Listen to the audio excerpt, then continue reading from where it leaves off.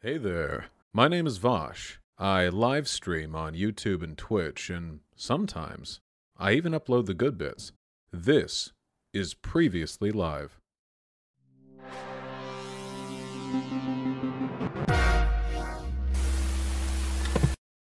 Howdy. Hi, Vosh himself. Incredible. It's been known. Oh, I'll turn my cam on since we're both streaming. Amazing. And I can show my chat. I am surprisingly nervous to talk to you. I don't actually. You have no reason to be. I don't actually remember what it is we're talking about. So you could hit me with anything and just completely amazing bamboozle me. Yeah, I can bring up some really obscure topic and be like, "All right, Vosh, we're debating this." No, yeah, I watched your discussion with What a Faultist, and you got into this like little spat about the nature of progressivism, the modern social justice movement, and how it relates sort of ideologically to the civil rights movement. And I think that What If Altist was making the point that they are different ideologically from each other. So I'd be curious to know, maybe without having someone talking over you, what your position on that is. Yeah. So, I mean, they're different in the sense, of course, that they were comprised of different people to a different end. They're ideologically related and very similar. The reason I was trying to, because I never even got to the point I was trying to arrive at, in the video of his that I watched that I was heavily critical of, he was of the opinion that social justice is bad, but the stuff the civil rights movement and before did was good. But then he decried social justice in all the ways conservatives back in those days decried the civil rights movement. The fundamental argument that I was trying to make is that all of his criticisms of modern social justice could also be applied to earlier movements he agrees with. He just arbitrarily separates them because he doesn't want to, you know, be a vocal opponent of the civil rights movement or of the abolitionist movement or anything like that. Okay, interesting. I'm glad this is your position, because I think that means that maybe we'll actually have something to argue about on this topic. I mean, I think that like just laying groundwork, you would probably not say that the US government now is leftist, right? No. Right. And like to the extent that we're not leftist now, we were definitely not leftist in the 60s. I think that the problem with people like What a Faultist is that they sort of look at the civil rights movement and they cast it as this like wholly liberal movement. And the reality is that like there were a lot of left-wing strains, arguments that made up the civil rights movement. People argued for civil rights for Black people and gay people based on leftist terms. But I think that when you look at what actually ended up getting translated into policy, whether with the Civil Rights Act or how the broader public eventually came to accept the civil rights movement, it was from the liberal arguments that were made during that time, regardless of, you know, what proportion they actually made up in the civil rights leaders' arguments themselves. So like, you know, you look at these old videos and pictures, people carrying signs that say like, I am a man. They're straining, I guess, in the terminology of modern progressivism for a kind of universalism, saying that like we all ought to be equal and exist in this sort of colorblind society, which isn't making distinctions on race. And so you have that message in the civil rights movement at the same time as you have the message of like Black liberation and Black political identity. But I would say that what ultimately ends up in policy is like, is this kind of colorblind policy of like, we ought not to make distinctions based on race. Does that seem like an accurate reading, or is there, I'm sure you have something to add. Well, I mean, even Martin Luther King Jr., advocated for reparations and believed that preferential treatment should be given economically to Black people to compensate for, the many, many years of oppression and free labor. The problem is, like, I agree with what you're saying generally, but this is like a problem where you'll have like a radical problem and radical solutions are proposed, but only the most milquetoast reformist solutions actually get implemented. Even in the cases where like the more liberal sentiments are what make it into policy, leftists have historically been very effective in at least pushing for that, you know. The socialists and anarchists that fought for, union organizing back during the turn of the 20th century were not successful, tragically, in abolishing capitalism, but they were successful in driving a larger liberal majority towards stuff like securing the weekend or standard working hours or paid overtime. Likewise with the civil rights movement, likewise with the abolitionist movement, who had far more radical designs than just, the end of slavery, some of them at least. So yeah, it's always about compromise, right? If the role of leftists in history is to push liberal discourse forward and towards the left solution, then that is at least something. Yeah, I mean, I'm glad that you bring this up, specifically in regards to Martin Luther King and his advocacy for reparations. Because I think the big problem with some like right-wing types is they're very willing to like write off any sort of left-wing or leftist ideological strain in the civil rights movement or in Martin Luther King himself. Martin Luther King, obviously a very beloved figure by so many people, everyone sort of wants to claim him for themselves. And so more conservative or liberal types will point to like the more liberal things that he said, the more, the principles that he's argued for based on that, that principle for civil rights, this liberal conception of equality. And then leftists will point to like his more leftist policies as well. I think that the distinction, though, is that when you look at the civil rights movement, it is these like liberal solutions which made up, I think, at the time, the progressive class that was really in charge. So regardless of even like what the majority of people thought, the people that really had the most power, they were the ones who really gravitated towards the liberal solutions and the liberal language in that movement. And I think now it's different, where you see people who are very prominent scholars. Some of them you've disavowed, like Ibram X. Kendi, but you see these like prominent racial discussions which really center the leftist solutions, reparations, and a movement away from equality and towards equity as the goal. Well, I mean, the professors, I'm pretty sure, were as radical, if not more radical, back in the 1960s relative to the general population than they are now and today. I don't disavow Ibram X. Kendi. There are a couple of things he said that I think are dumb, but I mean, certainly he's been an overall force for good. I don't really think there's a meaningful distinction between equality and equity, though. Really? Okay. Yeah, because I don't think equality can really exist functionally without equity. If you have massive, on average, differences in outcomes between populations, which are a product of differences in environmental circumstances, no amount of legal neutrality is going to solve that. You need to compensate for it. And I genuinely think that if you had an equal society, you would naturally see equity as its result, not between individuals, but between populations on average. Yeah, I think you're right. So I think that like old liberal thinkers like John Stuart Mill and John Rawls and these sorts of people, they value equality, but they also value freedom. And these beliefs, these values are not like, they can't be extended each infinitely without clashing. So like on one hand, you want to give people the liberty and the freedom to generate money and to pass that on to their children.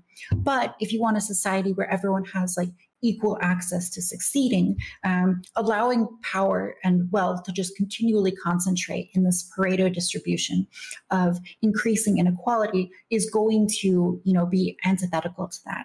So I think the liberal solution is to decide that there's a point in which you need to, tax, for example, like transfers of wealth from between generations, or just tax wealth in general, tax income in general, and then use that to fund, social services, which give people equal opportunity to succeed in the world. And so I think that like even liberal thinkers are going to agree that there is like some, in order to achieve equality truly, there needs to be like some level of redistribution.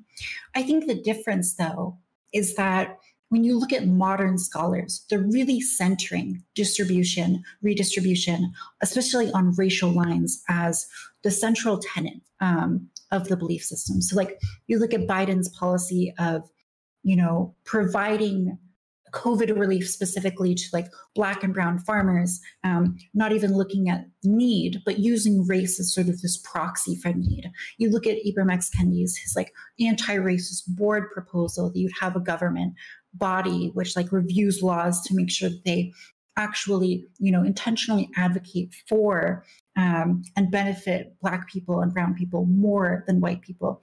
These are the kind of redistribution policies, which I think you can legitimately criticize as things that are that have really taken on a kind of motion, power, and consciousness in the modern progressive elite, but they didn't exist in the modern progressive elite back in the 60s. Well, keep in mind that what you're talking about functionally is reparations, which Martin Luther King Jr. did advocate for. I would say people were even more favor of it back then than they are today, with regards to these like race-targeted possible solutions. Nowadays, they're mostly considered to be a liberal prescription, because most leftists are more interested in addressing the fundamental class imbalances that people are addressing by proxy by trying to average out wealth inequality between different racial groups. The only reason I'm not generally a huge advocate for race-based reparations is a matter of practicality. The idea of the federal government trying to divide people into white and black, in like you get money if you are black, of course everyone's going to self-report as black if it's done by self-reporting. They'll have to do some other mechanism, and it would be a huge pain in the ass. So it seems to me unfeasible in our current political environment, which is why I'm more interested in like economically targeted stuff. If there was a way though to sort of finger snap some kind of race-based reparations policy, and make that politically viable, then I think it would be a morally good thing to do.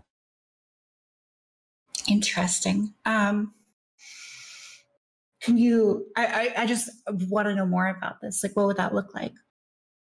Well, a lot of it would have to do with reinvestment. One of the issues with black wealth is that it siphons off into white wealth really quickly. If you're black and you live in a poor neighborhood and you have some money, say you get a windfall, everything you buy is going to go into local businesses. Those local businesses pay their taxes, which go to the government, and the government is, by and large, an institution that disproportionately benefits white people, insofar as its broader policies, at least, though to a lesser extent now than it has in a long time. If they buy anything from like a larger business, that's going to cycle back into the broader economy, which is definitely controlled mostly by white people. So it gets siphoned out of the black community. That's why stuff like Tulsa, the Black Wall Street, were so hated by racists back in its day, because they made an active effort, the black people there, to only shop in those local black-owned communities. Of course, I don't want racial segregationism here, but this can't really be addressed unless some effort is made to keep money cycling within the black community. Otherwise, the problem just sort of, it just keeps reappearing. All the money just vanishes. Reinvestment, educational and business opportunities, infrastructural development, that kind of stuff. But that's a long-term project. It's never going to be as simple as just giving people home ownership or giving people money. Okay, I changed my audio setup a little bit, so your chat should be a little bit happier with that. But yeah, so I'm glad you bring this up, this idea of like siphoning wealth off, because I think it's a good example of the failure of a policy that is just going to redistribute wealth based on race. Because if you just give, if you just give reparations, if you just change the structure, if you're just like giving money to Black people, the infrastructure doesn't necessarily exist for that wealth to really be retained within the Black community. If you give it to like a Black community that is really struggling, that doesn't have a lot of, Black-owned businesses, a lot of capital that they control, and they end up just going to, these white businesses and spending their money working, these low-paying jobs for white-owned businesses. Yeah, that money is going to get siphoned away. And so I think that when you look at structuring policy for the long-term benefit of Black people, people of color in this country, I think you have to look beyond just giving them money and really look at like, what are the reasons why money isn't being accumulated in these communities and then passed on from generation to generation. And so I think that like a better policy than just like redistributing money would be really targeting that cultural and economic infrastructure. Oh, no, I completely agree, yeah. Just doing it through monetary, through like lump sum payments isn't sufficient. Also, it kind of feeds into the conservative narrative, or at least it feeds into the racist narrative. But I repeat myself, that the lack of achievement in Black communities is a product of intrinsic failings on their part, because if there's some redistribution, Black folk get so and so many thousands of dollars, and then the money all gets burnt away in a short matter of time, people are going to look at that as evidence of financial irresponsibility, when in reality all those people just had bills to pay. They had rent to pay, they had food to buy. Like money doesn't automatically translate into a better economic situation if you're in the hole to begin with. You need systems to ensure the production of future wealth in order to be meaningfully stable. Yeah, I agree. All of this is infrastructural stuff, and it's stuff Democrats don't like to fixate on or meaningfully talk about because, A, there's no way to do it without deracializing the conversation a little bit. It's not like white people wouldn't benefit from that infrastructural development in a Black neighborhood. And B, it's really tough to talk about this stuff without essentially like directly implicating capitalism as a sort of causative factor for what the situation we're in. Yeah, so you're bringing up these ideas of if you just give people money, how it gets spent. And there's research on this and the spending habits of different ethnicities in the United States. There's a lot of variety between like white people, Asian people, Hispanic people, and within groups of, Hispanic people, Asian people, and whatnot. But what you actually find is that like the consumption patterns are very different. And so there's a study out of like University of Chicago on consumption patterns. And it turns out that like when an ethnicity engages in like long-term investment, whether that be in like business or just like savings or stocks or whatever, that directly correlates to wealth accumulation over generations. So like you look at Chinese immigrants into California and Hawaii, and they actually differ on this, but especially in like California, where they were able to save money over time and then pass that on to their children, they were able to achieve really significant gains in capital, which then allowed them to send like more children to school, to get better education and whatnot. So when you have these like different spending habits between ethnicities, you really see that play out in the accumulation of generational wealth.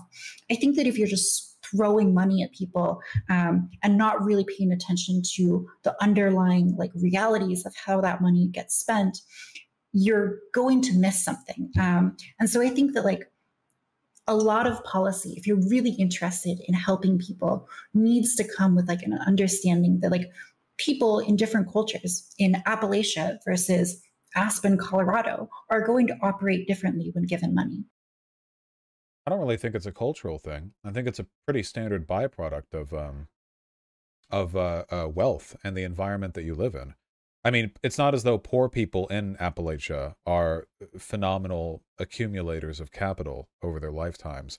If you're poor, you just don't get many opportunities to do so. And obviously, if a neighborhood is unstable or unsafe, the opportunities become even more insubstantial. Of course, I agree in the importance of reinvestment. The best way to do this is to get people good jobs. The government can never provide in lump sum to millions of people as much money as a good job can provide to a family over the course of a lifetime. Not even close. It's one of the reasons why that, infrastructural investment and the, investment in potential business opportunities is so critical. You don't want welfare to be the mechanism through which wealth inequality is addressed. You just want the environment there to be so damn good that being poor is just really difficult. It's just statistically unlikely as a product of how good the opportunities are. But again, it's a long-term project. Yeah, I definitely agree. I think another problem with this is the presence of crime. So like if you have a lot of crime in an area, it drives out businesses. And that, when you drive out businesses, you decrease the access to jobs and more people are, likely to engage in crime. And so it is really this like vicious cycle in a lot of these places where you have economic opportunities driven out, and then it gets worse, and it's really hard to stop that cycle. So when you talk about like infrastructure and making these communities safer, I think those are really good places to begin to really help people, allow them just the ability to have a better life and to do all of the things that they're totally capable of, but might not necessarily have the opportunity to, just because of the social environment that they found themselves in, and which gets continually reinforced over time. Just to, I don't know, try to bring things back a little bit to the distinction between the civil rights movement and the modern progressive movement. Do you think that like a liberal, someone who's not leftist, could make an argument based on their principles that the extent to which the civil rights movement ultimately achieved liberal outcomes, those were like the policies that got implemented by the liberal governments at the time, that was good. But the extent to which the modern progressive movement advocates for more leftist policies, for example, redistribution, and makes that a center part of their beliefs, that's not good. Because I think that's what someone like What If Altist is saying. They're saying that like the liberal arguments made in the civil rights movement were good, and the more leftist positions that are advocated now are not good.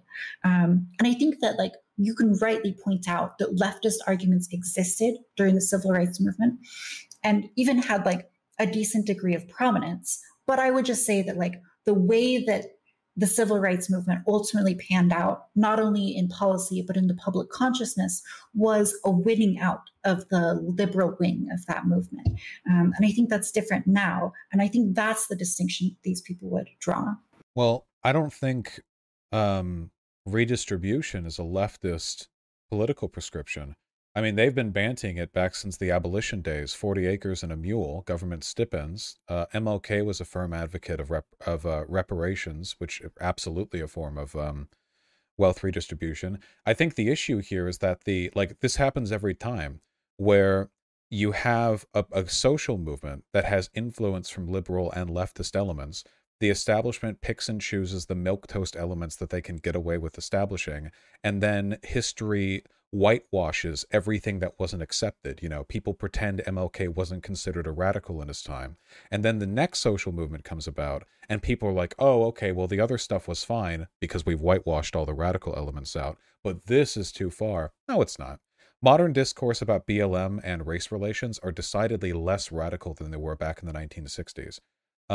What's more, there have been fewer adoptions of these policies by the establishment. The 60s did lead to the Civil Rights Movement, the Civil Rights Act passing, after all, where we haven't gotten any giant federal legislation following any of the BLM stuff, not even those like 8 points that people like Biden were comfortable with. So in every respect, I would argue that what we have right now is a less radical extrapolation of the same basic political tendencies we had in the 60s. If somebody believes that was acceptable but this isn't, I either don't think they know what this is or they don't know what that was. I think I just have to disagree with you regarding like the relative level of radicalization. And a lot of it's just like the kinds of people that are elevated from these movements to prominent public consciousness. So I absolutely agree that lots of people were very radical in the 60s. I think that's undoubtable. There was a lot of radical movement. But I think you have to look at the kinds of people that the broader public, elevated to esteem and really accepted the ideas of. So like the idea that you'd have a commission of people to, review every US law and be able to strike them down if they didn't, actively benefit Black and brown people over white people. That's an idea that would not be accepted by the broader elite in the 60s. It's not accepted today. Well, you have Ibram X. Kendi arguing for this, and he's getting paid tens of thousands of dollars to speak at colleges. His book is like included on like the main page of like the Cornell, with student library. He's one academic who was asked by an interviewer for one hyper radical position to address racial inequality. There were ideas that radical and far more bantied in the 60s. The Black Panther Party literally, like the Nation of Islam were literally like at points Black separatist, none of these ever got accepted by the mainstream. The mainstream right now is like liberal Democrats, and liberal Democrats don't do shit. So I don't think yeah, I'm just saying, like, I don't, MLK was the main guy of the civil rights movement, and he was radical in his time and would be considered radical today. I just don't think people like acknowledging how essential radical political advocacy is to even the basic milquetoast liberal reforms they take for granted. Yeah. So when I say mainstream, to be clear, I'm talking about like mainstream progressives. So I agree with you that like the mainstream American, even the mainstream Democrat, is not on board with these ideas. These people, like progressives, when the progressives, I think by self-identification, only make up something very small, like 6% of the US population. So I'm saying that within this progressive group, you have these very radical ideas which are taken, as gospel. And I think that like you also see reparations, like we had this topic earlier. It's really just one part of this whole shift in the political dynamic. And so like I think that you see in the 60s, there's, and before, there's really this emphasis on like appealing to this liberal perception of like, we are just men like anyone else. I'm a man who like happens to be Black would be like, one of the ways you appeal to the liberal milieu at the time.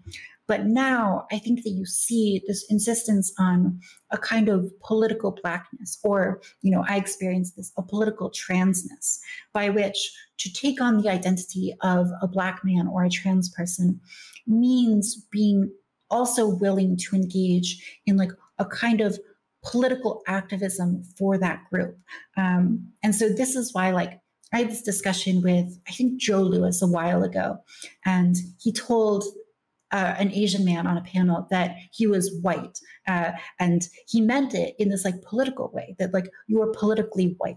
And I think that that evolution in academia, this view of political Blackness, whiteness, transness, etc. I think that would be another example of a radicalization of politics, and that's something that you don't see happening. The Let's see, I concept can of pull up. political Blackness and political whiteness predates the 1960s, but back then there were people in like the Nation of Islam or like Black Panther Party were absolutely calling Black people who sided with like white majorities all sorts of funny things.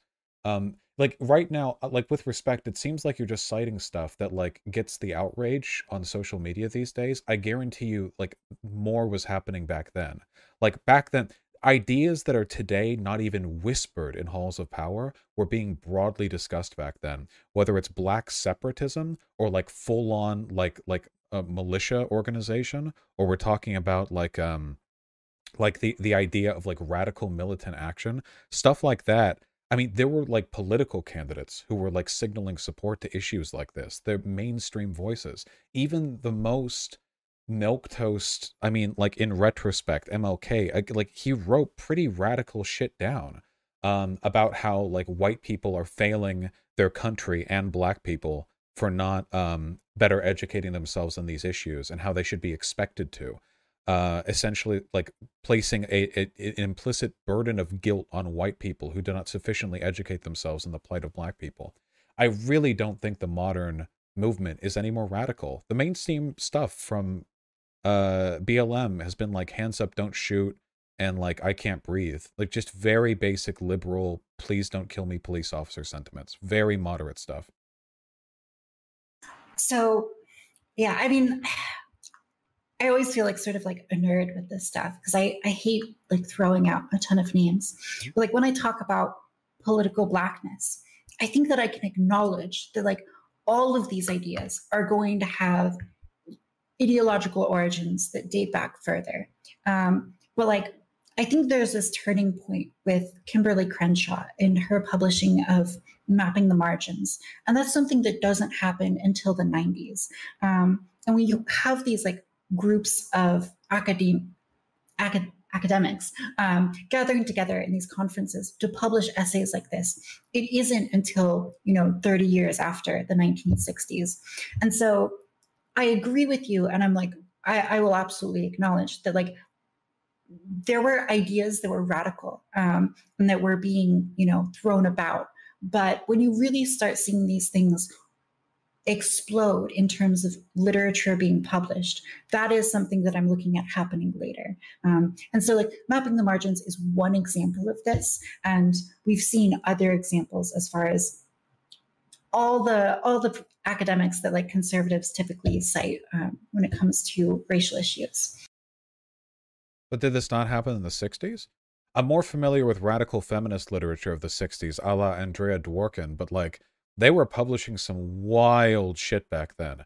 This is just like, with respect, I feel like this is like people saying music sucks today. Listen to how it was back in like the 30s or 40s or something. But that's because over the course of time, we've only remembered the good shit. Like all the bad stuff has faded into the background. The tracks haven't been preserved. The artists haven't been like sanctified in history. So we only remember the good stuff. And nowadays we have to deal with everything all at once. So we see and feel all of that, and it feels like things are worse. But in reality, we're just not getting the filter of history. We've been kept from the filter of history today politically, but we feel it in the 60s. Back in the 1960s, the arguments applied to BLM today, I think, would have been even more applicable back then. They were more militant and radical, God bless them, than a lot of what we see today. We just don't remember this because when we hear about the civil rights movement, we just hear about like, yeah, MLK did some like marches on Washington. He believed everyone should be equal. And then the government went, and like passed the law. But of course, that's not what happened. It was years of like really heated conflict. Like troops were brought in, like the Little Rock Nine desegregation stuff. Like it was a giant thing, which led, I think, to more meaningful political discourse than anything we see today.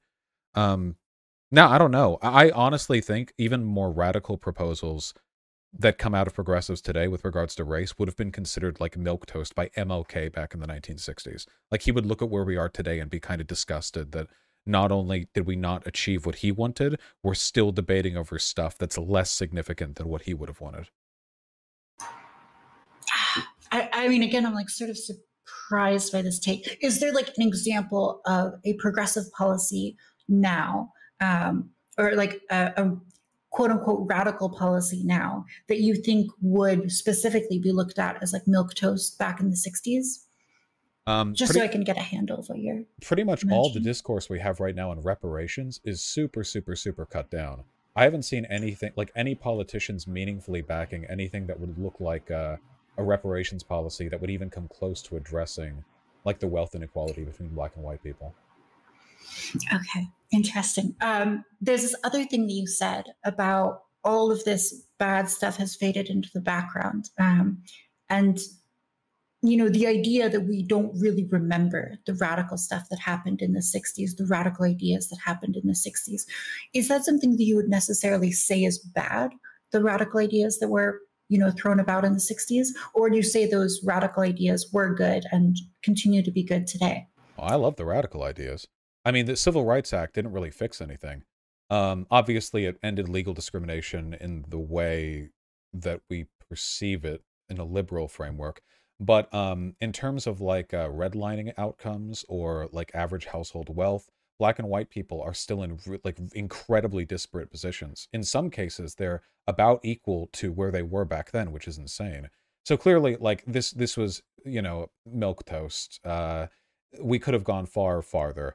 It's like two people racing, one guy gets stabbed in the back, and then the referee declares that it's no longer legal to stab people in the back, and then they continue racing. We didn't fix anything. I mean, not in a meaningful sense.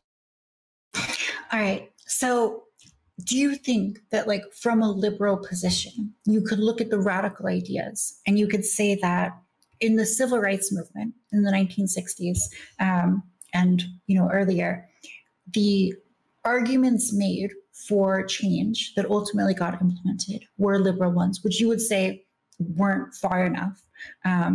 But the arguments that are being made now for change are, too radical. And back then they were too radical. Because I think this is also maybe something that Wout Altist would say. Well, I would expect most liberals today to disagree with a ton of stuff that the civil rights organizers were fighting for back in the 60s and what they're doing today, because I think liberals are moderate, overwhelmingly, if you look through history, the good things that we take for granted were done by radicals, or at least portions of what they wanted. When we're talking about, the abolition, radicals, Reconstruction was considered radical and then ended by a Southern supporter, thanks Lincoln. Um, the suffragette movement back in the early 20th century, they were absolutely considered radical back in their day. Civil rights movement, the feminist movement, 1980s, gay people, anti-AIDS discrimination, like all that. Every time, radicals were like front and center in all of this, and sometimes things change, sometimes they don't. Usually they change only a little. I always wish they would have changed more. But if we want good things to continue to happen in the future, even if you don't want all the radical prescriptions, you have to support the radicals, because without them, nothing can get done. They're the engine. They push forward the discourse. Interesting. Do you believe that you can look at the radical arguments made in the 60s and disagree with them, but agree with the liberal arguments made in the 60s? Sure. Well, yeah, I mean, you can if you want to. I would disagree with that, though. Well, there were some radical arguments back then I disagree with. I don't agree with all of them, but I do think there were some in there that were more valuable. Yeah, yeah. And I think that, like, when a lot of people look back at the 1960s, I think what they see is that there are these liberal positions which became like the dominant positions. The liberal wing like won out in that movement. And I think what they do now is they look at the liberal and the progressive wings for modern social justice. And they say in modern social justice, what we have now, the progressive wing is really driving the ship. And the liberal wing is, has moved more and more to their positions. And I think this is, as far as I know, this is borne out in data. When you look at like political polarization, the Democrats have moved left specifically on social issues like these. Well, keep in mind, MLK was the progressive back then. It's not like MLK was beloved by the liberal establishment. Compared to, like, for example, like Malcolm X, right? Or other radicals. So you had these like people who are much more radical. And I'm moderate compared to some people, Right. And that's what I'm saying, is that like during the civil rights movement, there was like a more radical wing than Martin Luther King, even though he was considered a progressive. Yep. His more moderated version was what won out as far as what people backed. I'm more radical than Ibram X. Kendi. So there's always a spectrum there. But MLK was a progressive in his day. It's not as though he was uncontroversially accepted by the liberal establishment. You said it yourself, didn't you? His values, some of them at least, became accepted as the liberal norm only after they were implemented. That's always how it's been. Abolition was a radical position itself. Then it became a liberal norm. The idea of a 5-day work week, or of paid overtime, or of abolishing child labor, all were considered radical, socialist, anarchist, pro-union positions until they were passed, and then they became normal. I think the same would happen with almost any progressive policy people are trying to push for today. Even people like Ibram X. Kendi, they push the line forward a bit. People bitch and moan, and 50 years from now, people will look back and go, "Oh, of course they were in the right, but this new thing, and then the whole thing begins again and again." But I defy the cycle because I want more progressive than all these iterations. It was never far enough for me. So, but yeah, I do think people tend to defer to that line of thinking. No, I mean, yeah, I agree that, like, I also think that radical norms eventually become normal or more standard. Like, you can look at, like, in 2008 when Obama was running for office and he's against gay marriage. And now the idea that, like, especially a Democrat would be against gay marriage seems really fringe. And like even conservatives are not going to like openly say that they're against gay marriage unless they're in a place that's like, especially conservative. So I agree that like radical norms eventually become normal. And I think, when you look at, for example, a conservative today that is pro-gay marriage, right? If you throw them back into 2008, 1970, 1960, they're going to look, at least on gay marriage, like a very, very progressive person. And so, when we look at like the political positions of modern progressives, I think I would say that like the same trend, continues on a lot of these social issues, and that would be like an argument in favor of understanding history is changing and positions becoming, more progressive over time. We're backsliding, though, at the moment at least. Even Trump had to virtue signal for the LGBTs when he was running, but nowadays they're going back to being very openly anti, queer in a lot of ways. The gay marriage is probably up on the chopping block next for the Supreme Court, so we'll have fun with that one when it comes around, I suppose. Do you think that, because I know that Alito in his brief said that abortion was unique from other rulings that dealt with privacy. Do you think that like they're also going to go back on those implied rights, for example, like contraception or gay marriage or whatever? Yeah, sure. They hate gay people and women. Why not? And so, do you think there's like a legal argument for that? I don't really believe in like the concept of legal interpretations of the Constitution. It's no coincidence that conservative judge appointees rule in favor of conservative political positions. Or, for instance, that Roe v. Wade has stood strong for 50 years, and then right-wing conservatives are ramping up their anti-LGBT rhetoric and like trying to consolidate power on a state level. Then all of a sudden they're like, yeah, actually Roe v. Wade's like unconstitutional or whatever.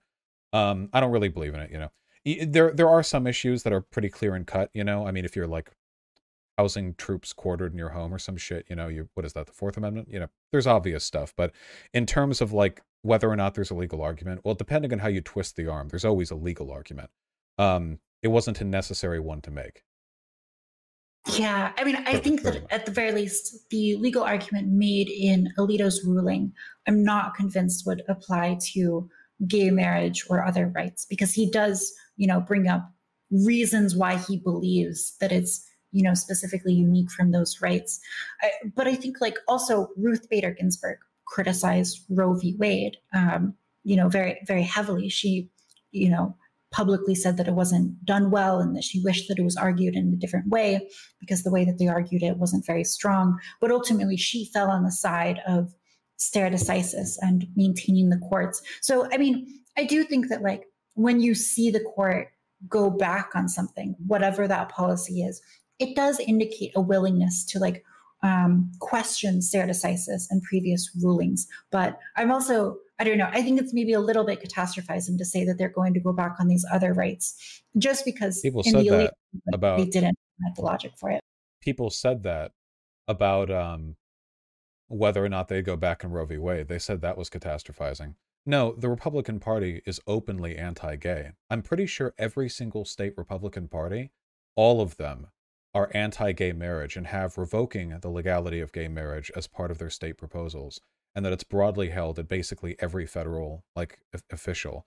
Also, didn't he literally like name Obergefell versus Hodges, or like there was something about that in the case that they were looking at? Like he said it would fall under the same criticism or something. There's no reason to believe they wouldn't just get rid of gay marriage. Like they're literally screaming it at the top of their lungs.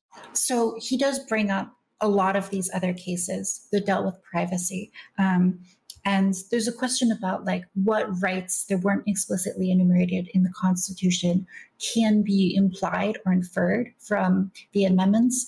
And I believe Alito's argument is that these implied rights to privacy are one layer of abstraction away from the amendments, but abortion deals with something unique, which is potential life, which these other rulings didn't deal with.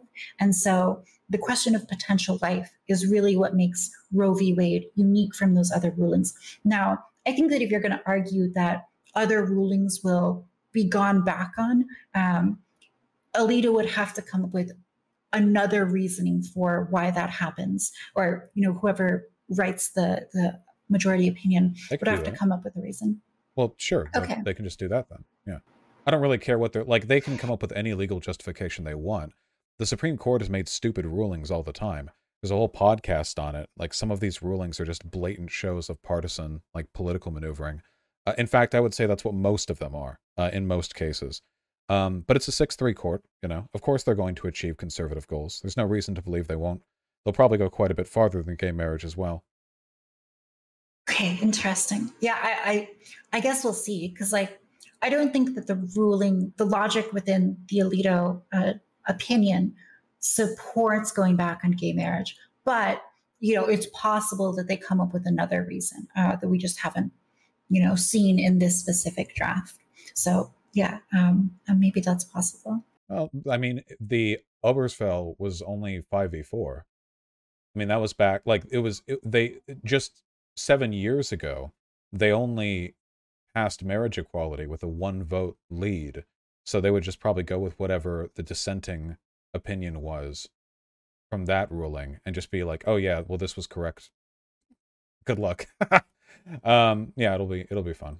If I can agree with you a little bit, I do think it's a little bit scary that they're, going back on something with such strong precedent for it. Because it does imply that like the court is going to become more political if it's willing to, question these previous rulings. So, as far as like stare decisis goes, I do think that it's like maybe the strongest reason why you should maybe be a little bit concerned about this specific ruling and this position by the court. Oh, well, I mean, the revocation of Roe v. Wade is a tragedy in and of itself. Yeah, I'm pretty sure Alito has explicitly stated he believes same-sex marriage should be left up to the states in the past. Yeah, it was Clarence Thomas and Alito. So, at the very least, they have that support. They're at the end of the day, they're stooges of the Republican Party, as are all members of the Republican Party. Everyone falls in line when they need to. They'll do what they're told, and if it's politically expedient to get rid of gay marriage, they'll do that too. They have the power to. I guess we'll definitely see. Worker productivity. Did you get a very long message from a different trans girl explaining worker productivity? Because one of my friends said that she was like messaging you about it. I don't know if I can distinguish by trans girl because basically everyone in my community is one, but I did get a very long message on worker productivity, yes. Okay, yeah. I argued with her a little bit about that, going back and forth. I think that a lot of the literature does suggest that worker productivity is very closely tied with compensation. But, the argument that we had, I believe that it varies from industry to industry and where exactly that worker productivity is coming from. For example, if you have like automation in McDonald's and it allows you to produce a lot more burgers faster, a lot of that like gains in productivity, the benefit from that, the compensation is going to go to the developers of those machines and not necessarily the frontline workers. And so that worker will get a lot more productive, but you won't necessarily see that borne out in higher wages for them. Yeah, I agree. I think I could have done a better job explaining what my point was with What If Alt Hist, but that conversation was a bit of a shit show, so it, got a little bit mussied up. But my basic argument was that productivity is a very relative measure when we're talking about like the worth of the goods produced, in large part because the worth of goods can be determined by a number of extrinsic factors that don't necessarily relate to the level of development within a given like system. So for example, like things like regional exclusivity, things like local labor laws or the local minimum wage, things like the trade relations with other countries or exploitative business deals like made for the IMF or the World Bank. These can all affect the perceived value of the production of a given factory or firm in ways that don't actually relate at all to its efficiency in terms of its actual production. When we take a look at like total resources extracted from different parts of the world, there is no, say for example, there's only one cobalt mine in all the world, right? Now that's not true, of course, but say that was the case. And it's somewhere in Sudan, and I don't know. Folks, there ain't going to get paid too much. Now, the world needs cobalt. And no matter how efficiently that cobalt mine mines cobalt, I imagine given the fact that it's the only mine, there would probably be Western businesses making sure they have the highest end technology in doing so. The people who work there ain't going to get paid that much. And technically, if you compare them to the production efficiency of the rest of the world, they're the most efficient producer of cobalt. No one else even comes close. They're the only game in town. But they don't get paid very much for their labor. And the reason for that is because even though in a comparative sense, their efficiency, their productivity is unrivaled in that field, they are in Sudan. And as that's an extrinsic factor unrelated to their efficiency, their productivity in any meaningful sense. They will get paid very little, possibly nothing, even if a firm of the same comparative efficiency could have workers who are paid a tremendous amount if it was in Alaska or, something like that. You know what I mean? That's the only point I was trying to illustrate. There are so many other things that go into what people are paid, if they're paid their worth, so to speak, than just the productive efficiency of a firm. Yeah, I mean, I think you're right, because studies on worker productivity, they rely on assumptions that there is at least some semblance of free market competition and operating markets here. So if you go back to the feudal system, the productivity of workers is might be very decoupled from their actual wages. Or if you look at slavery, where people are literally being paid nothing. And so or an authoritarian country that is able to just use guns to be listen, guys are going to work, and you're not allowed to leave this land. This is the only job offering that you have. Even if you are going to get paid for it, you don't really have an option not to take it, because this is the one thing that our government's going to allow you to do by cooperating with whatever foreign company is paying us to have access to our labor capital. Yeah, I think that in sort of these extreme examples where the system is a very unique and very especially exploitative, there's decoupling from worker productivity. I think that if you're going to argue with more economically minded people about this, of which frankly, I'm not one of these people who's super good in economics.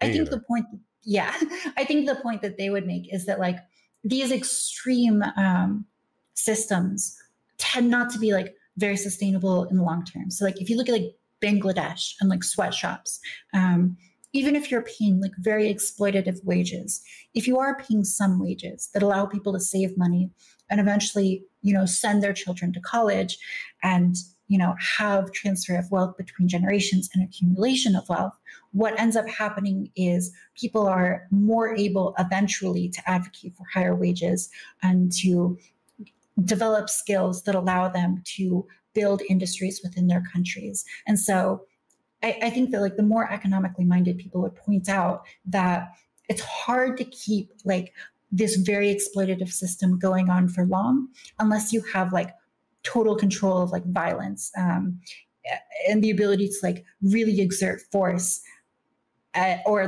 prevent people from moving between industries or control their wealth entirely, that sort of thing. Yeah, well, it's a snowball rolling down a hill situation, a lot of people use productivity between countries as a measurement of entrepreneurship or industry minded behavior. But, the United States is always going to be more economically productive in any measurable sense than countries with lower levels of development, because obviously they don't have the development necessary to produce the stuff that allows them to develop faster. I mean, it's just, it feeds into itself, but people use it like a prescriptive thing, when people say stuff well, the reason people in America are wealthier is than people in Africa is because they're more productive.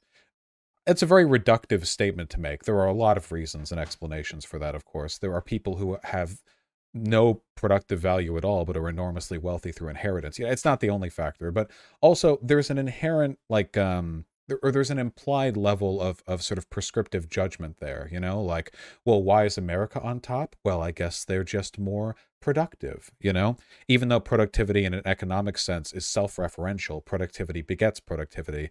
In a colloquial sense, what people tend to talk about when they say productivity is workmanship, efficiency, drive, entrepreneurship. And I don't think there's any more or less drive or entrepreneurship in Africa than there is in Europe, Probably, honestly, more of it in Europe, in more of it in Africa, and more of a hard workmanship vibe going on in Africa as well, because they're more at threat of death and they don't have robust welfare states. There might actually be a greater degree of desperate individual, striving for attainment over there, the grind set, if it were, than what you might get from the average European. So the solution, of course, is reinvestiture. It's investment, development.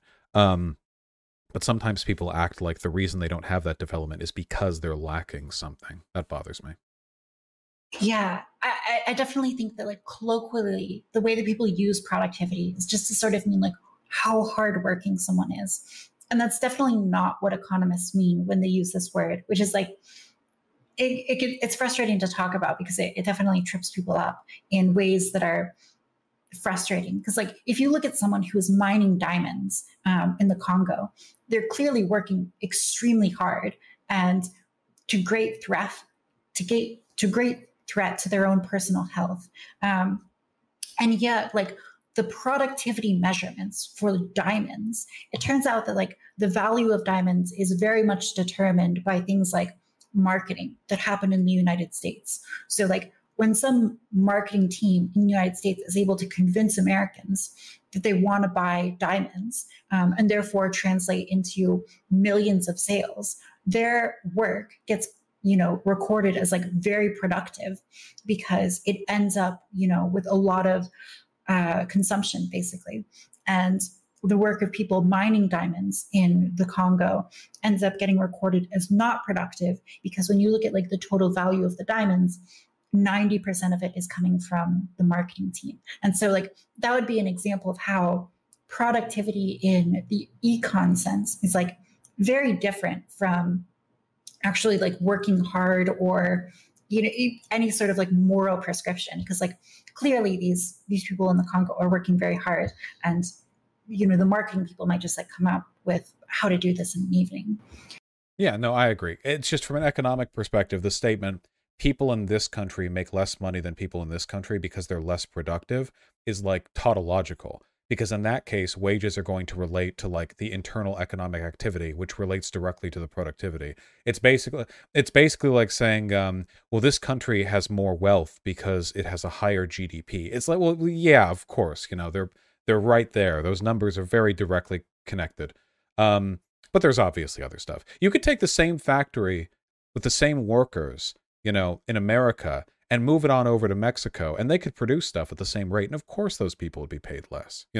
Obviously more goes into this than just efficiency. That's one of the reasons why people's wages vary based on the minimum wage set in different states. If everything was determined exclusively by efficiency or productivity, then that wouldn't be the case. But, oh God, I'm remembering when What If Alt History made the claim that baristas who work for Starbucks get paid more if they serve more customers per hour. That was a good one. Anyway, I'm rambling at this point, but yeah, that was a very, very insular moment there. Yeah, I mean, I think the thing with like Starbucks baristas is that their productivity is highly determined by the capital that they work with. So like the ability of like Starbucks to hire programmers and engineers to build machines, which allow Starbucks baristas to make coffees. That's really like the bulk of how Starbucks baristas manage to make different drinks at different rates. And so like the productivity of a Starbucks barista is mostly determined by capital investment that is outside of their control. And therefore, this is like a good reason, as well as like the fact that it's a fairly low skill job. These are like the kind of economic reasons why their individual productivity might not translate into wages. If I can just like push back a little bit, I would say that like the longer that you work at Starbucks, like, and your ability to retain that job is dependent on your ability to produce coffees at a certain, adequate rate or a high rate. And like, that's also correlated with like increasing wages whenever you get your performance reviews. So like there is correlation between how many macchiatos you can make per hour and your wages at Starbucks. It's just the correlation is not necessary. I don't know the numbers. I'm guessing it's not super strong because that portion of productivity only accounts for like a small portion of how fast they're able to make the drinks, and the rest of it is accounted for by capital. Well, people get raises in most of these service joints by seniority, and even then they're incredibly small, but I don't think there's any correlation to their level of skill. They might get promoted to like front end or back end manager, like closing, shift lead, what, something like that. And that might include a pay raise. I think that would depend on the place, but it could. Though the amount of extra responsibility you're dealing with on account of that is much greater than the amount of extra pay you're going to be getting as well. I don't think the correlation I think is quite weak as well, especially since, the people who are getting paid the most, they're the manager, oftentimes do quite a bit less in terms of like day-to-day work. That depends on the location. Sometimes managers do quite a lot. Yeah, I don't think there's a meaningful correlation there. I think that if you take a look at society as an aggregate, the harder people work, the less they tend to get paid. Because usually it's poor people who have to work multiple jobs, stack up 8 to 10 to 12 hours to work while going to college, stuff like that. The people who make a lot of money don't have to work through their entire lives. And you have exceptions, of course. There are like Sigma grindset lawyers who like sleep underneath their desk. Of course there are exceptions. It's not a total thing, just an aggregate average. But that's how hard you work to wages, not productivity to wages. But in terms of productivity, I mean, how do you abstract some of this stuff? What's the productivity of a CEO? They don't produce anything. Sometimes they don't even really make decisions. They just operate as like a front end. It's difficult to economically calculate stuff like this in any meaningful sense, because a lot of these econ evaluations are just like, how many widgets do you make per hour? They're very cut down, very not service economy oriented. Good for like nationwide aggregates, not very good at individual person-to-person determiners of predicted income. I mean, so like on the CEO level, it's hard to measure because there's not a lot of CEOs and their work tends to be very different. But the way that you would measure it is like how much value they're adding to the company. When you say something that like, the hardest working people tend to be like earning very little. I think that's sort of true. And the reason why it's true is because like productivity is basically how much value you can create per hour work. There are other ways to measure it, but like per hour of work is the typical one. And if you're able to produce a ton of value per hour of work, then yeah, like the reality is you probably don't need to work that much. And so the more productive you are, the more you can get away with not working for super long. In regards to like CEOs, yeah, I mean, it varies quite a lot because different CEOs have different positions in the company, like different responsibilities and different like ownership of the company. So like in theory, the way that it would work is like a board of directors interviews and like hires on a CEO, and they're willing to pay that CEO a certain amount of money, up to potentially the value they create for the company. And so you would probably measure it that way. And, how much they actually receive is probably a fairly good metric, especially for CEOs, of how productive they are.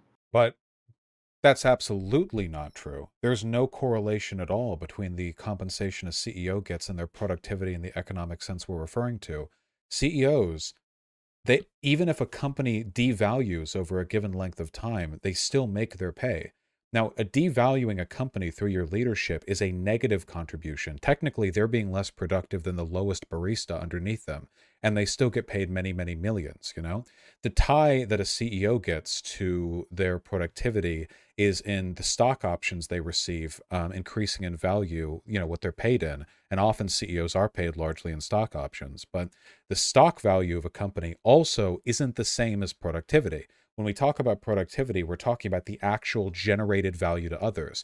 Tesla has a higher corporate value on the stock market than a bunch of other car companies, but it produces significantly less because the stock market is really, really hype generated.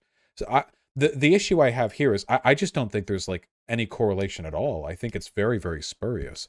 How hard people work, how productive they are, these are really, really hard to pin down between different fields.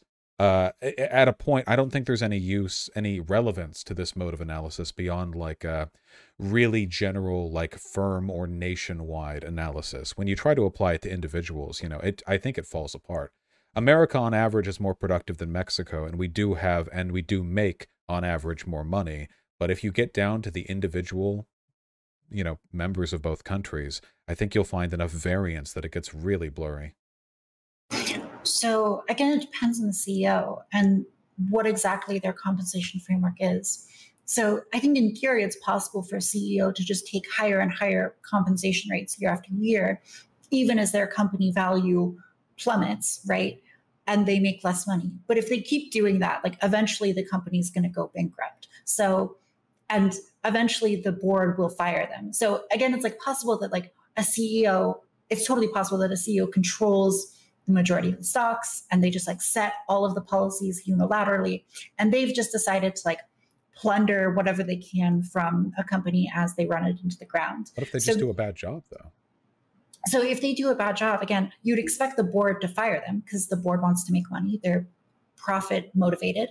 And if a CEO is not returning profits to them, they're not going to like that. But they would still make tens of millions. Usually there's a golden parachute, even after a few years a CEO goes down, which means they would have received tens of millions of dollars for contributing negative perceived productivity, whereas at least the lowest minimum wage earning barista underneath them would have contributed some positive. Yeah, but the board doesn't want that to happen. Well, like they want to get their money's worth. Though. So like, yeah, you can have happens, or like you can also pay a barista like 1,000 times what you would otherwise and like lose value on them. Or you could do this with like anyone in the company where you just like pay them much more than the value they produce. But it would be like a bad deal. The company doesn't want to do this. The board is not incentivized to do this. And so you'd expect like on aggregate them to avoid situations where the CEO just like takes money from them and doesn't deliver value back to the company. Well, that's common. CEOs get paid a lot, and many businesses go defunct. It happens every year. We hear stories of businesses going down or losing money in a quarter. Their CEOs continue to make lots of money. It doesn't seem like there's any relationship at all between them making a metric fuck ton of money and their productivity in an economic sense. Again, assuming you can even extrapolate productivity to refer to a corporation's evaluation on the stock market, because even then I think that's a very speculative relationship between those two factors. But I just don't think there's a relationship. Whether or not the company goes up or down, the CEO makes a hell of a lot more money than the people beneath them. If it goes down, maybe they don't stay in that position for as long, but they still made millions while contributing negative productivity. It's just a deeply unfair system, but we have to recognize it's unfair to fix it. I mean, I don't know. I guess I'm inclined to believe that these people are very profit driven and want to generate like as much money as they can. And so they're willing to like, they're not going to want to take like these sort of bad deals. But it happens anyway. I do agree that like CEOs fail and companies fail. And like sometimes you can hire someone on with the promise that they're going to generate all of this value and make a bad call ultimately, and they don't generate that value. The board isn't happy. The CEO eventually, when the company fails, is no longer making that money. I just think that like, given the option, if these people could choose, they could see the future, they would choose to make more money. Well, I'm not denying that. I'm only saying I don't think there's a strong relationship between economic productivity and wages. If they continue to make their wages, millions, while being unproductive, contributing negative productivity, the intentions or will of the stock, of the shareholders isn't really relevant to the, Gosh, why would a board, like, they don't want that to happen. Though. Wait, I'm not saying they want it to happen, only that it does happen. It happens, does happen. And when it happens, they still make a lot of money doing it. So there's not a strong relationship between their productivity and the wages they receive. But you agree that the incentives are for them to create value. Like everyone wants the CEO to create value. They don't want them to lose value for the company, right? Yeah, but what they want is irrelevant. We're talking about the relationship between productivity and wages. If there was a strong relationship, CEOs that contribute negative productivity should receive negative wages, or at the very least nothing. But of course it doesn't work that way, because life doesn't work that way. Productivity doesn't chart onto wages, or vice versa. At least not at an individual level. at a broad aggregate, it seems like a decent determiner, as long as by productivity we're using the economic measure and not the colloquial measure, because I think that people are just as hardworking all over the world, Oh, more or less. I also think that you can find lots of individual examples of productivity and compensation not mapping onto each other. But it seems like you agree that on aggregate, this is true in the economic sense. So do you think it's just like not true for CEOs, but is true for other employees? Or I think it's true if you look at a country, like the difference between country to country. But if you take a look at the difference between different individual workers, or even maybe even different firms within a country, things kind of fall apart. Oh, between states as well, right? Seattle has a $15 minimum wage. Broader Washington doesn't. Idaho has a lower minimum wage than Washington, I think. So two workers doing the same shit in Starbucks in Seattle and in Idaho can get paid very, very different amounts with no difference in productivity on average. So yeah, I don't know. I think it really falls apart when you get any more specific than nationwide. so the reason why, I don't know, I'm not the biggest fan of this like state by state comparison is just because there's quite big differences in like the cost of living between states. And so like oftentimes you'll look at like a city where you have a high minimum wage, so like $15 minimum wage. And then you compare that to somewhere like Missouri or Alabama in the rural countryside. And you're like, wow, these baristas are making a lot less money. And like the reason why they're making less money is because like the coffees that they're selling are also going to be lower cost. And the way that productivity measured is like relative to those areas. I think that like you're right if you're saying that like government policy can change how people are compensated in a way that the market wouldn't necessarily result in. Like that can happen, but I think that we should like be careful not to like exaggerate this effect too much when we compare state by state. With respect, that ain't true at all. There are plenty of fast food places that charge the same amount no matter what state you're in or the minimum wage. The wages change though. And so the traffic can as well. You can have a red state city with a low minimum wage getting very high traffic selling burgers at the same price as an area in a blue state with a higher minimum wage that's rural and has basically no traffic. I don't think these factors track on at all. Now, when you say cost of living is lower, that I agree with, but that's not productivity. That's a different economic force. What they think they can get away with paying people based on the relative cost of living there. Though, of course, I don't think it's enough, not in any minimum wage place. But yeah, that's a different factor. If the statement were to say, I think that wages will correlate with the cost of living in an area, then I agree on a nationwide level. I would also agree that's a very strong determining factor. How do I say this?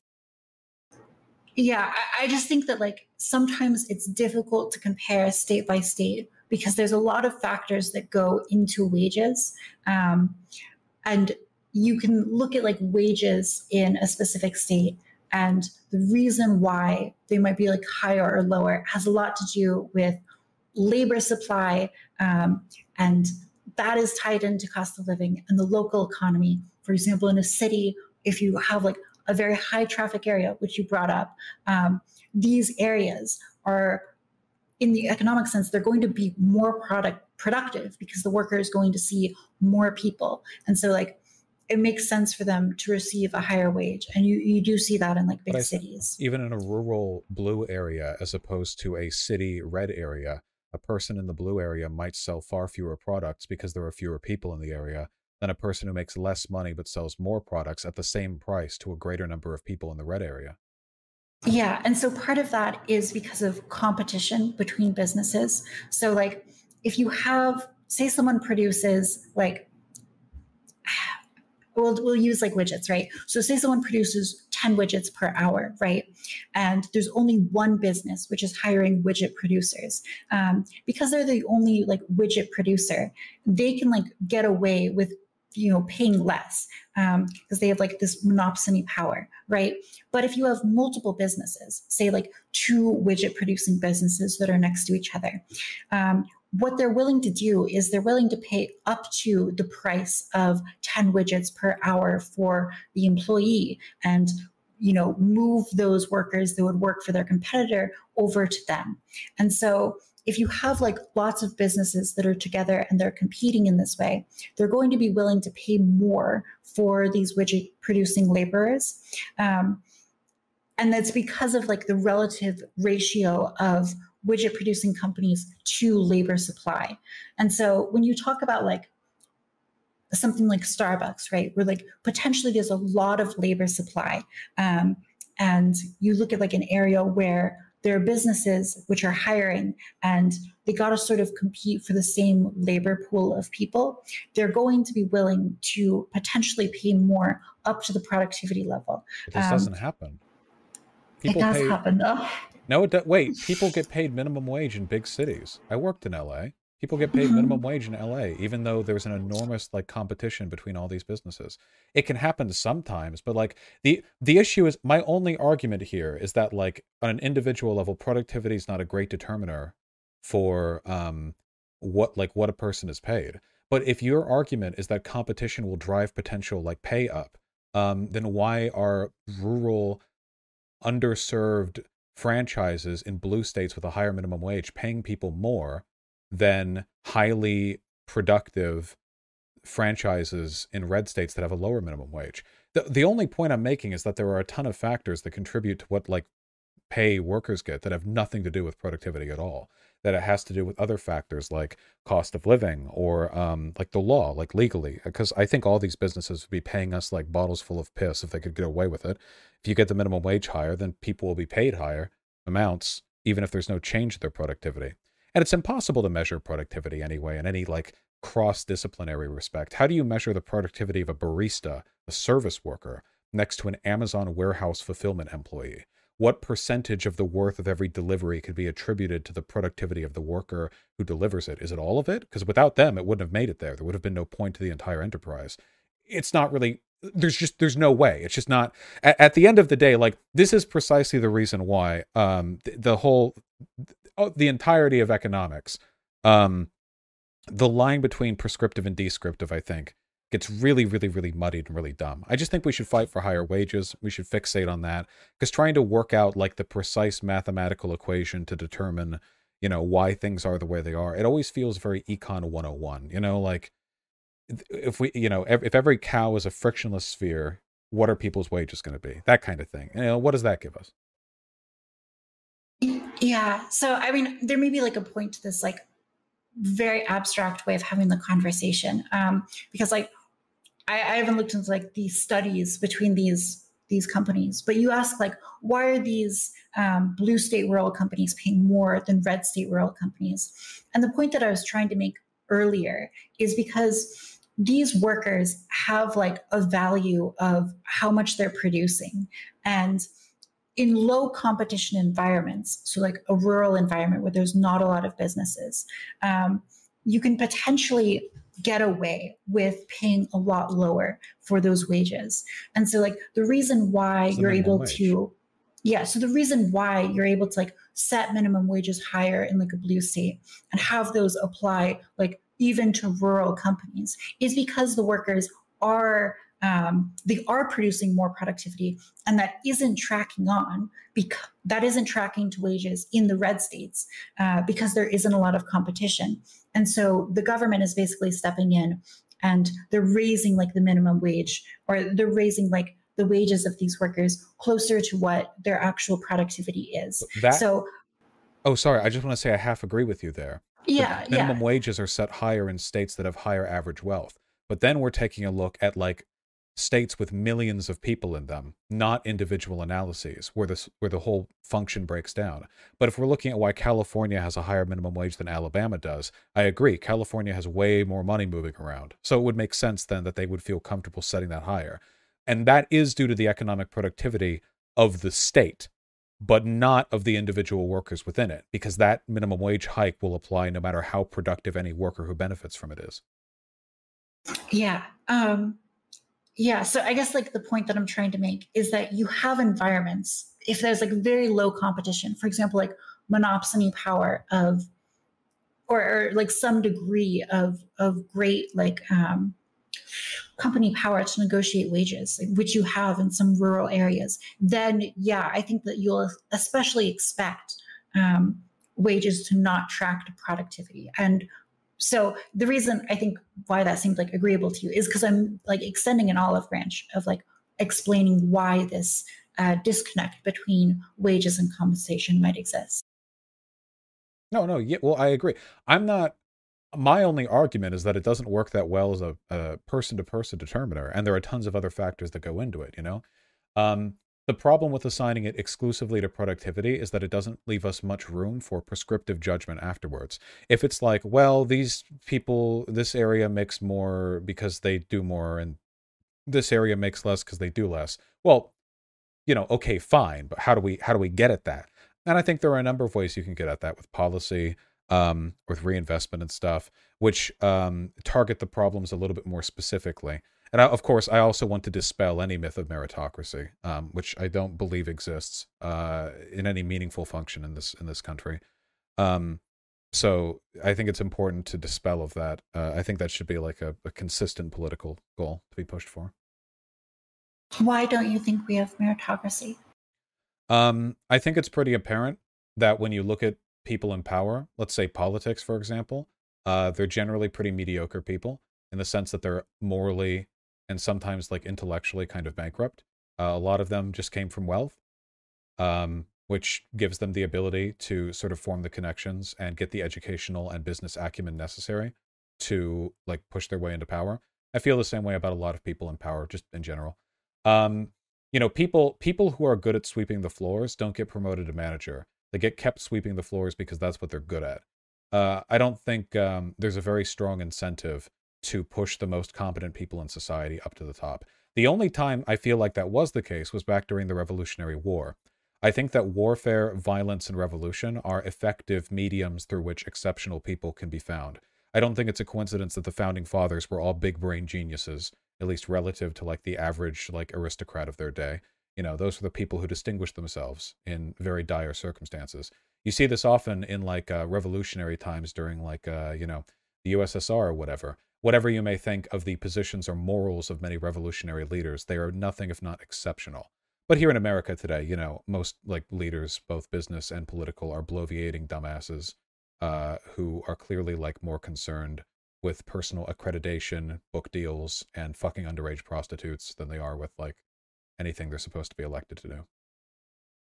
So if you were to have like a company that did operate on meritocratic principles and, elevated people to positions of power based truly on, their ability to contribute to the company rather than external factors, do you think that company would succeed in the market against companies that weren't doing that? I don't think any such company could exist because we don't have a meritocratic society from which to pull employees. You can't say we live in a meritocracy when massive differences in wealth, educational accessibility, stuff like that, affect uh, the abilities of workers. Oh wait, I'm hearing a fan from your mic. Sorry. But anyway, yeah. Yeah, I mean, you can point out that like the ability of people to get into like high paying or like get into good schools, get education and whatnot is, for example, it's like highly dependent on zip code. So like if you're a brilliant person, but again, you're born into a neighborhood that like is stricken by like continual crime and businesses don't want to like set up there and it's really hard to get a job and it's really hard to save money and to go to school and whatnot. Even if you're brilliant, very skilled, you might not necessarily have that recognized. You might not be able to, generate a lot of wealth for yourself. I think we can acknowledge that, but I think we can also say that to the extent that there are people that have varying levels of skills, so like someone who is born into like a decent, into a decent zip code, and they're able to get those educational opportunities, that person, when they enter a company, that company is going to benefit from promoting them up to the ladder to the point where they're able to contribute as much as they're capable of. Possibly. Even if that was the case, that's not really a meritocracy because we're pre-selecting for people who have benefited from the dice roll of early life. But even under those circumstances, like I said, janitors who sweep the best aren't promoted to manager. If a person's really, really good at being a desk jockey, no matter how talented they might be at higher ups, it's not like corporations are known for taking bold risks and promoting managers from within. Like, that doesn't really happen that much. You have consultants and managers brought over from other firms for a variety of reasons. I'm generalizing, of course. I'm talking about the entirety of corporate culture in the US. So there are going to be exceptions in every direction. But the idea that like everyone's promoted to their point of maximum efficiency is just like, I don't think that's true at all. Because like in order to even try that, you have to experiment. You don't know who's going to be good in a management position. You don't know who would succeed most there. With minimal oversight and very few slots for promotion, the likelihood of any given, exceptional person being given the opportunity to demonstrate that, not to mention office politics, people might not like overperformers because it makes their adjacent departments look bad. I think a life is a lot of luck, and generally speaking, you'll do better if you try hard than if you don't. But a meritocracy, we are not. I think we're very, very far away from that. If a janitor is incredible at sweeping the floors, that doesn't necessarily mean they have like the merit to become a manager. So I think even in your example, like this person is very skilled at sweeping floors, but isn't promoted to managerial position. I don't think that's an argument against the existence of a meritocracy. If anything, it seems like the meritocracy is functioning in that case because you're not promoting someone who has not shown capability for managerial position. That right there is my point exactly. You can't know. You assume because the proletarian functions well at their current role that they must be designed for it. But you have no idea whether that work effort or drive they demonstrate for sweeping would be applicable in a higher field. And we can never know. As long as we live in a system like this, an autocratic economic system, there's absolutely no way to reasonably ensure that people's skills are best demonstrated in these firms. Yeah, so the way that you end up doing these hirings is to look at their education attainment, their prior work history, and whatnot. And if someone has worked in a managerial role and can demonstrate success in that role, their ability to get hired in another managerial role, I think you would agree, is increased by that, right? Well, that's my point exactly. That's the snowball rolling down the hill. People get managerial positions because they've had managerial positions. This is why companies don't promote from within.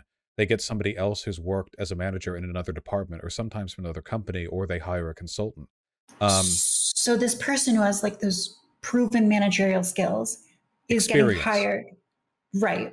And obviously, if they were the previous manager and they tanked their position, right?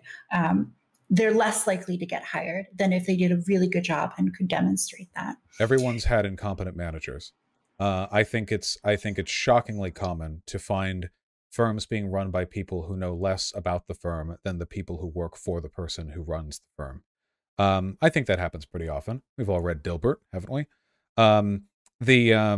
But yeah, this is the thing. You can't know. The interesting thing is your logic right there is exactly the anti-meritocratic logic I'm pointing out.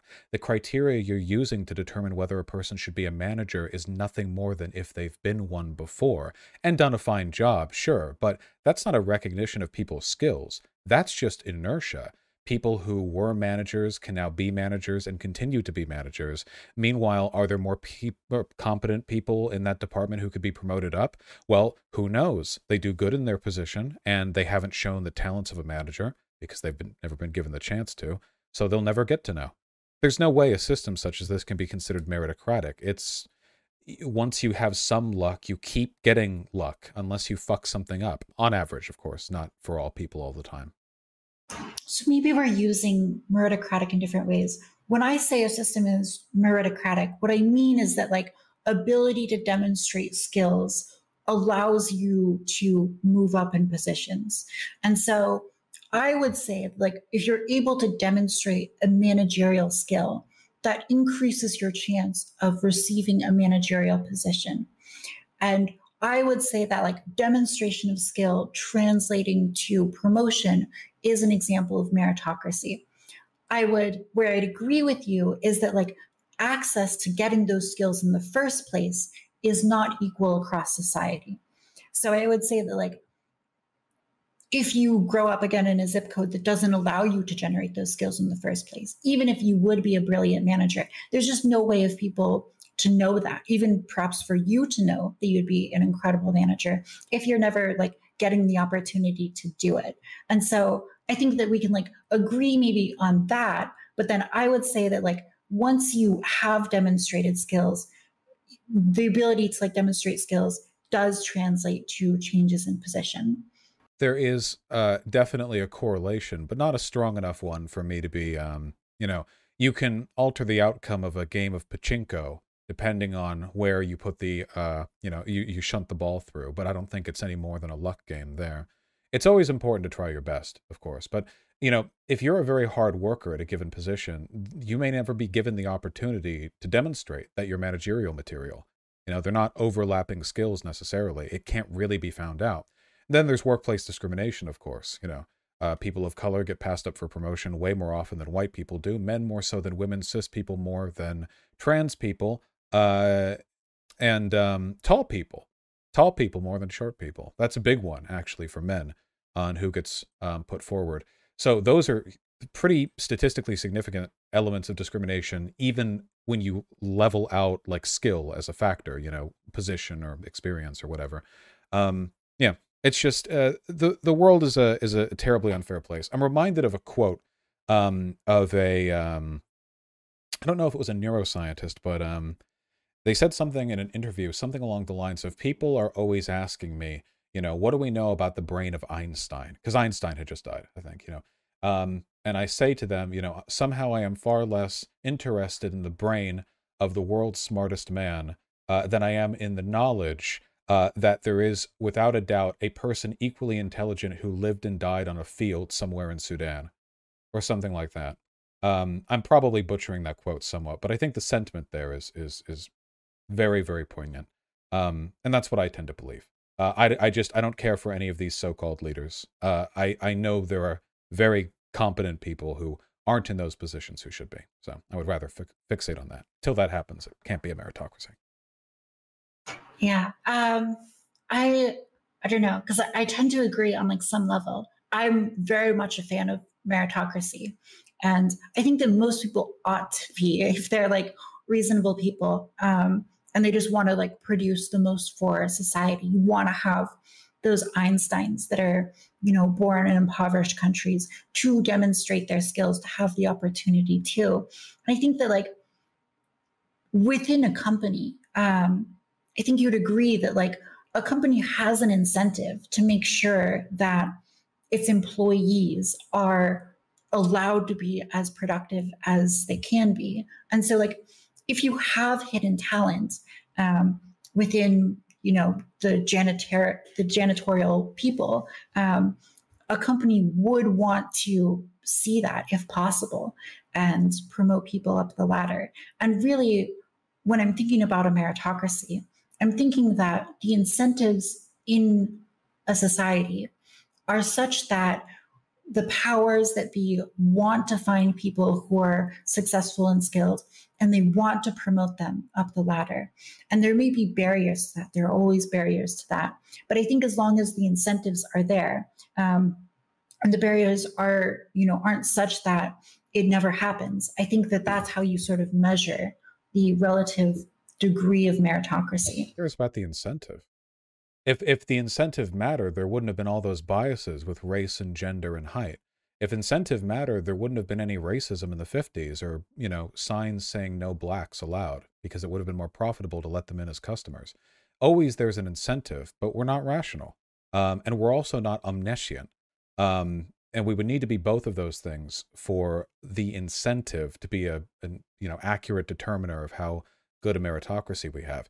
Don't get me wrong, I love the idea of a meritocracy.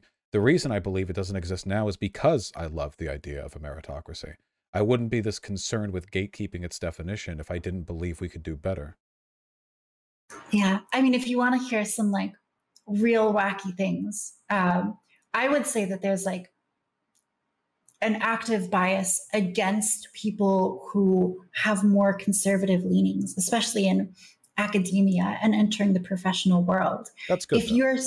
If you're someone who like is more right wing, you have like a strong incentive to hide that.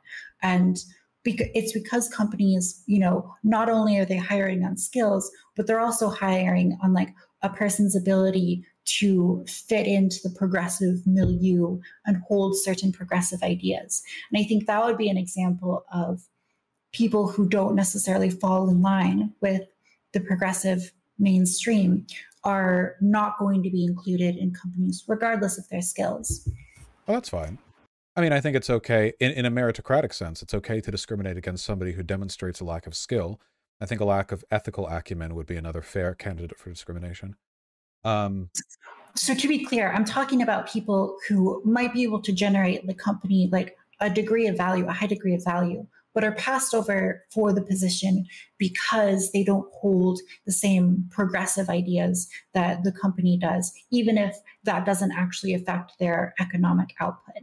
That would be an example of like very much not a meritocracy, which it sounds like you would agree with is like a good thing. And I would say that like in a capitalist economic framework, sometimes the thing that like produces the most money is a heroin den or a social media platform which gets people terribly addicted and doesn't benefit their lives. Sometimes that's the economically beneficial thing to do, and just hiring people based on their ability to achieve that is not what's going to create the best thing for society. And in that case, you might want to select employees for something other than economic productivity and instead maybe for something like self-sacrificing ability. I think that you could have environments where that's the case. But I think that like you would say that there are some circumstances in which economic productivity, their skill, is not what you want even companies or society to elevate people to positions of power over, right? Well, certainly. I mean, I'm a socialist. I wouldn't want that to be the sole determiner. Right now it is, you know, making your shareholders back as much money as they can. But obviously, you know, wait. You would say that's the main determiner. Is right now that is what determines what companies hire. Yeah. Obviously there are biases within like any company that's going to influence that, but that's the thing they're pursued towards. That's the incentive structure, is to make the money back. Of course, I'm not fond of that. You know, I'd be much happier with some regimented system of government oversights that introduced a number of incentives that are not profit driven. I think that would be lovely. But that's not the world that we live in right now. Okay. Maybe we're just like continually speaking past each other, because that's what I think of when I think of meritocracy. And I'm not saying that that's necessarily like the best thing ever to have this like pure skill-based selection for people entering into companies. But I would say that like when I talk about meritocracy, what I mean is that people are being hired and promoted based on their ability to deliver value for the company, right? Their skill is reflected in where they move in the company and their compensation. And that is determined by their ability to return money to the shareholders. That's absolutely not meritocratic. What if you had a racist society and you decided to only hire white frontmen for your business? So that the racist clientele in that area wouldn't be put off by having a black employee there. And you didn't hire black employees because you knew they would generate less profit because they would disincentivize racist white people from attending the store. That decision would produce the greatest profits for the company. But I'm not interested in corporate profits as the measure of meritocracy. That's insane to me. It would be the level of availability and access from everyone to whatever it is they need in society, whether that be a job or access to resources. Yeah. So when I talk about meritocracy, what I mean is that like their skills are being reflected in their compensation. And so like you can have this in a sense in a racist society, but the other side of that coin is you have like a lot of Black people. I think that was like Black people is the example you were giving, who are systematically denied ability to even demonstrate their skills. And so even if like racist clerks are generating profit for a specific store, you've got this section of society that is unable to generate, the value that they're actually capable of producing. And therefore you'd measure the society as like not meritocratic because these, a significant portion of the society isn't able to, do as much as they are capable of. Like the janitor. Yeah. And so I would say that like in our current society, if like a janitor is able to, have great managerial skill, companies have a lot of incentive to discover that and to promote that person up. I don't think that happens. Yeah, I don't think that happens very often because companies have decided that like the chance of a janitor having significant managerial skill is low enough that they don't want to like actively seek that out. So they're waiting for the janitor to demonstrate that in some way, either by going and getting education or, proving through some other means that they have that skill. So I think they're doing that calculus, but they are doing the calculus because ideally they do want to make as much money as possible. You place way too much stock in the effectiveness of these incentives. If these incentives were relevant, we wouldn't have massive biases in who receives how much pay or who gets to the top of any given field or industry. The people who make these hiring decisions are not brain geniuses. They're quaalude, choking, cocaine snorting pedophiles. They are not looking over the janitor and thinking, how can we psychiatrically analyze this person to make sure they have the managerial skills necessary? This just doesn't happen. People hire from outside the company, or they promote people they know the best, or people who will stir the boat the least, As far as I'm concerned, a meritocracy is when everyone is given the greatest possible ability to shine. And in a world where if you take a look across California, you'll find millions and millions of people making the exact minimum wage and no more. My belief that every single one of them deserves that amount and none of them deserves something greater is just, it's unsustainable. I cannot believe such a thing.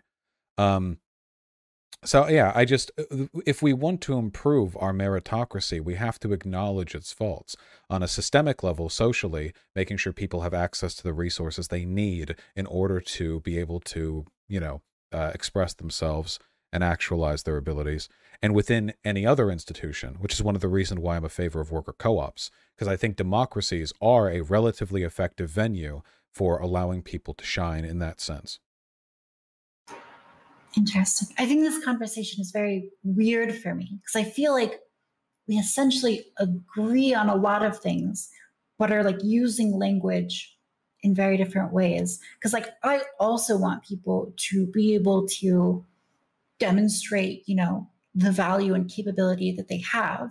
I don't want, to lose Einsteins to bad economic conditions. But I would say like that is like a legitimate point where we can be like, the world could be better at finding and selecting people who are highly skilled and promoting them. And I would say that like the fact that companies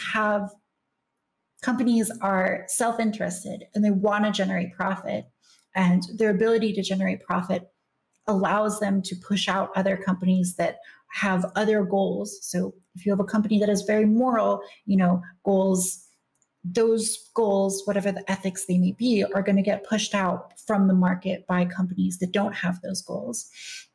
And if a company has like the goal of hiring people only who are 6 foot plus, they're going to have a hard time in whatever industry they are in compared to a company that doesn't necessarily have that. And so the degree to which you have like these biases. What if they just selectively promote tall people? Yeah, again, it's like if you are having a company that has this like goal that is external to profit, that is going to impede on the company's ability to compete with any company that doesn't have that external goal. But those goal. Companies are on the S&P 500. Those studies that I referred to about in-corporate bias weren't being done at like mom and pop shops. These are being done at the most powerful financial institutions on the planet. Not all of them, but a lot of them. Clearly these biases, You can go back to the 1950s when it was legal to not hire black people, or, you know, like just say not to. Plenty of very powerful corporations just didn't. Clearly, it didn't affect them that much. You know, clearly the more rational corporation didn't jump in and compete them out of business with their less discriminatory hiring practices. I disagree. Absolutely. I disagree so much. I mean, like if you look at like companies today, they tend to be very interested, especially big companies like the ones you're talking about, in reducing as much as possible this bias. Like they're very, if you know, get hired at one of these big companies. My girlfriend recently got hired at a company that's, you know, fairly big, and a lot of like the onboarding process is like specifically targeted to make sure that any biases are being corrected for, again, because like these companies are self-interested. You And keep speaking of maybe incentive, but it's just irrelevant to me. Like, businesses have been incentivized to make the most money for as long as they've existed. Kingdoms were incentivized to prolong the rule of their kings for as long as they could. Magnates, you know, trade companies, all of these incentives. And yet what happens? War and death and plague and fire and discrimination. The idea that what incentive what was there for happens the is less Holocaust? discrimination over time, That because I agree with, but we still have it, enough of it that I can't consider this a meritocracy. okay, yeah, maybe like you don't draw like the meritocracy line now, but I think that like we have to like fundamentally agree that like there's a push towards working this bias out because the bias is inefficient. There is a push towards resolving some types of biases, like appearance biases, demographic biases in hiring in corporations. There isn't a push to fix the bias within accessibility to income and education and what have you on the ground level. We have record levels of income inequality. And there isn't a push to fundamentally restructure the unfairness of our existing economic system. I just want to ask something, because I do have to end soon. I didn't expect us to go for so long. Yeah, sorry. No, not at all. If you had a mega factory, you know, just some huge factory, I don't know, a sweatshop, with 10,000 workers, and the only three things you could be in that factory are workers, managers, and then the owner.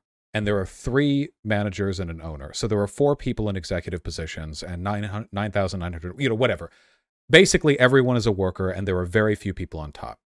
If such a factory existed, and through omniscience, through genius and omniscience and pure profit-driven motive, the best people from the worker pool were pulled into the management and the owner positions. So the 4 out of the 10,000, the best of them always were put to the positions appropriate for their skills. Would you consider such a system to be a meritocracy? I would consider that company's policy to be meritocratic.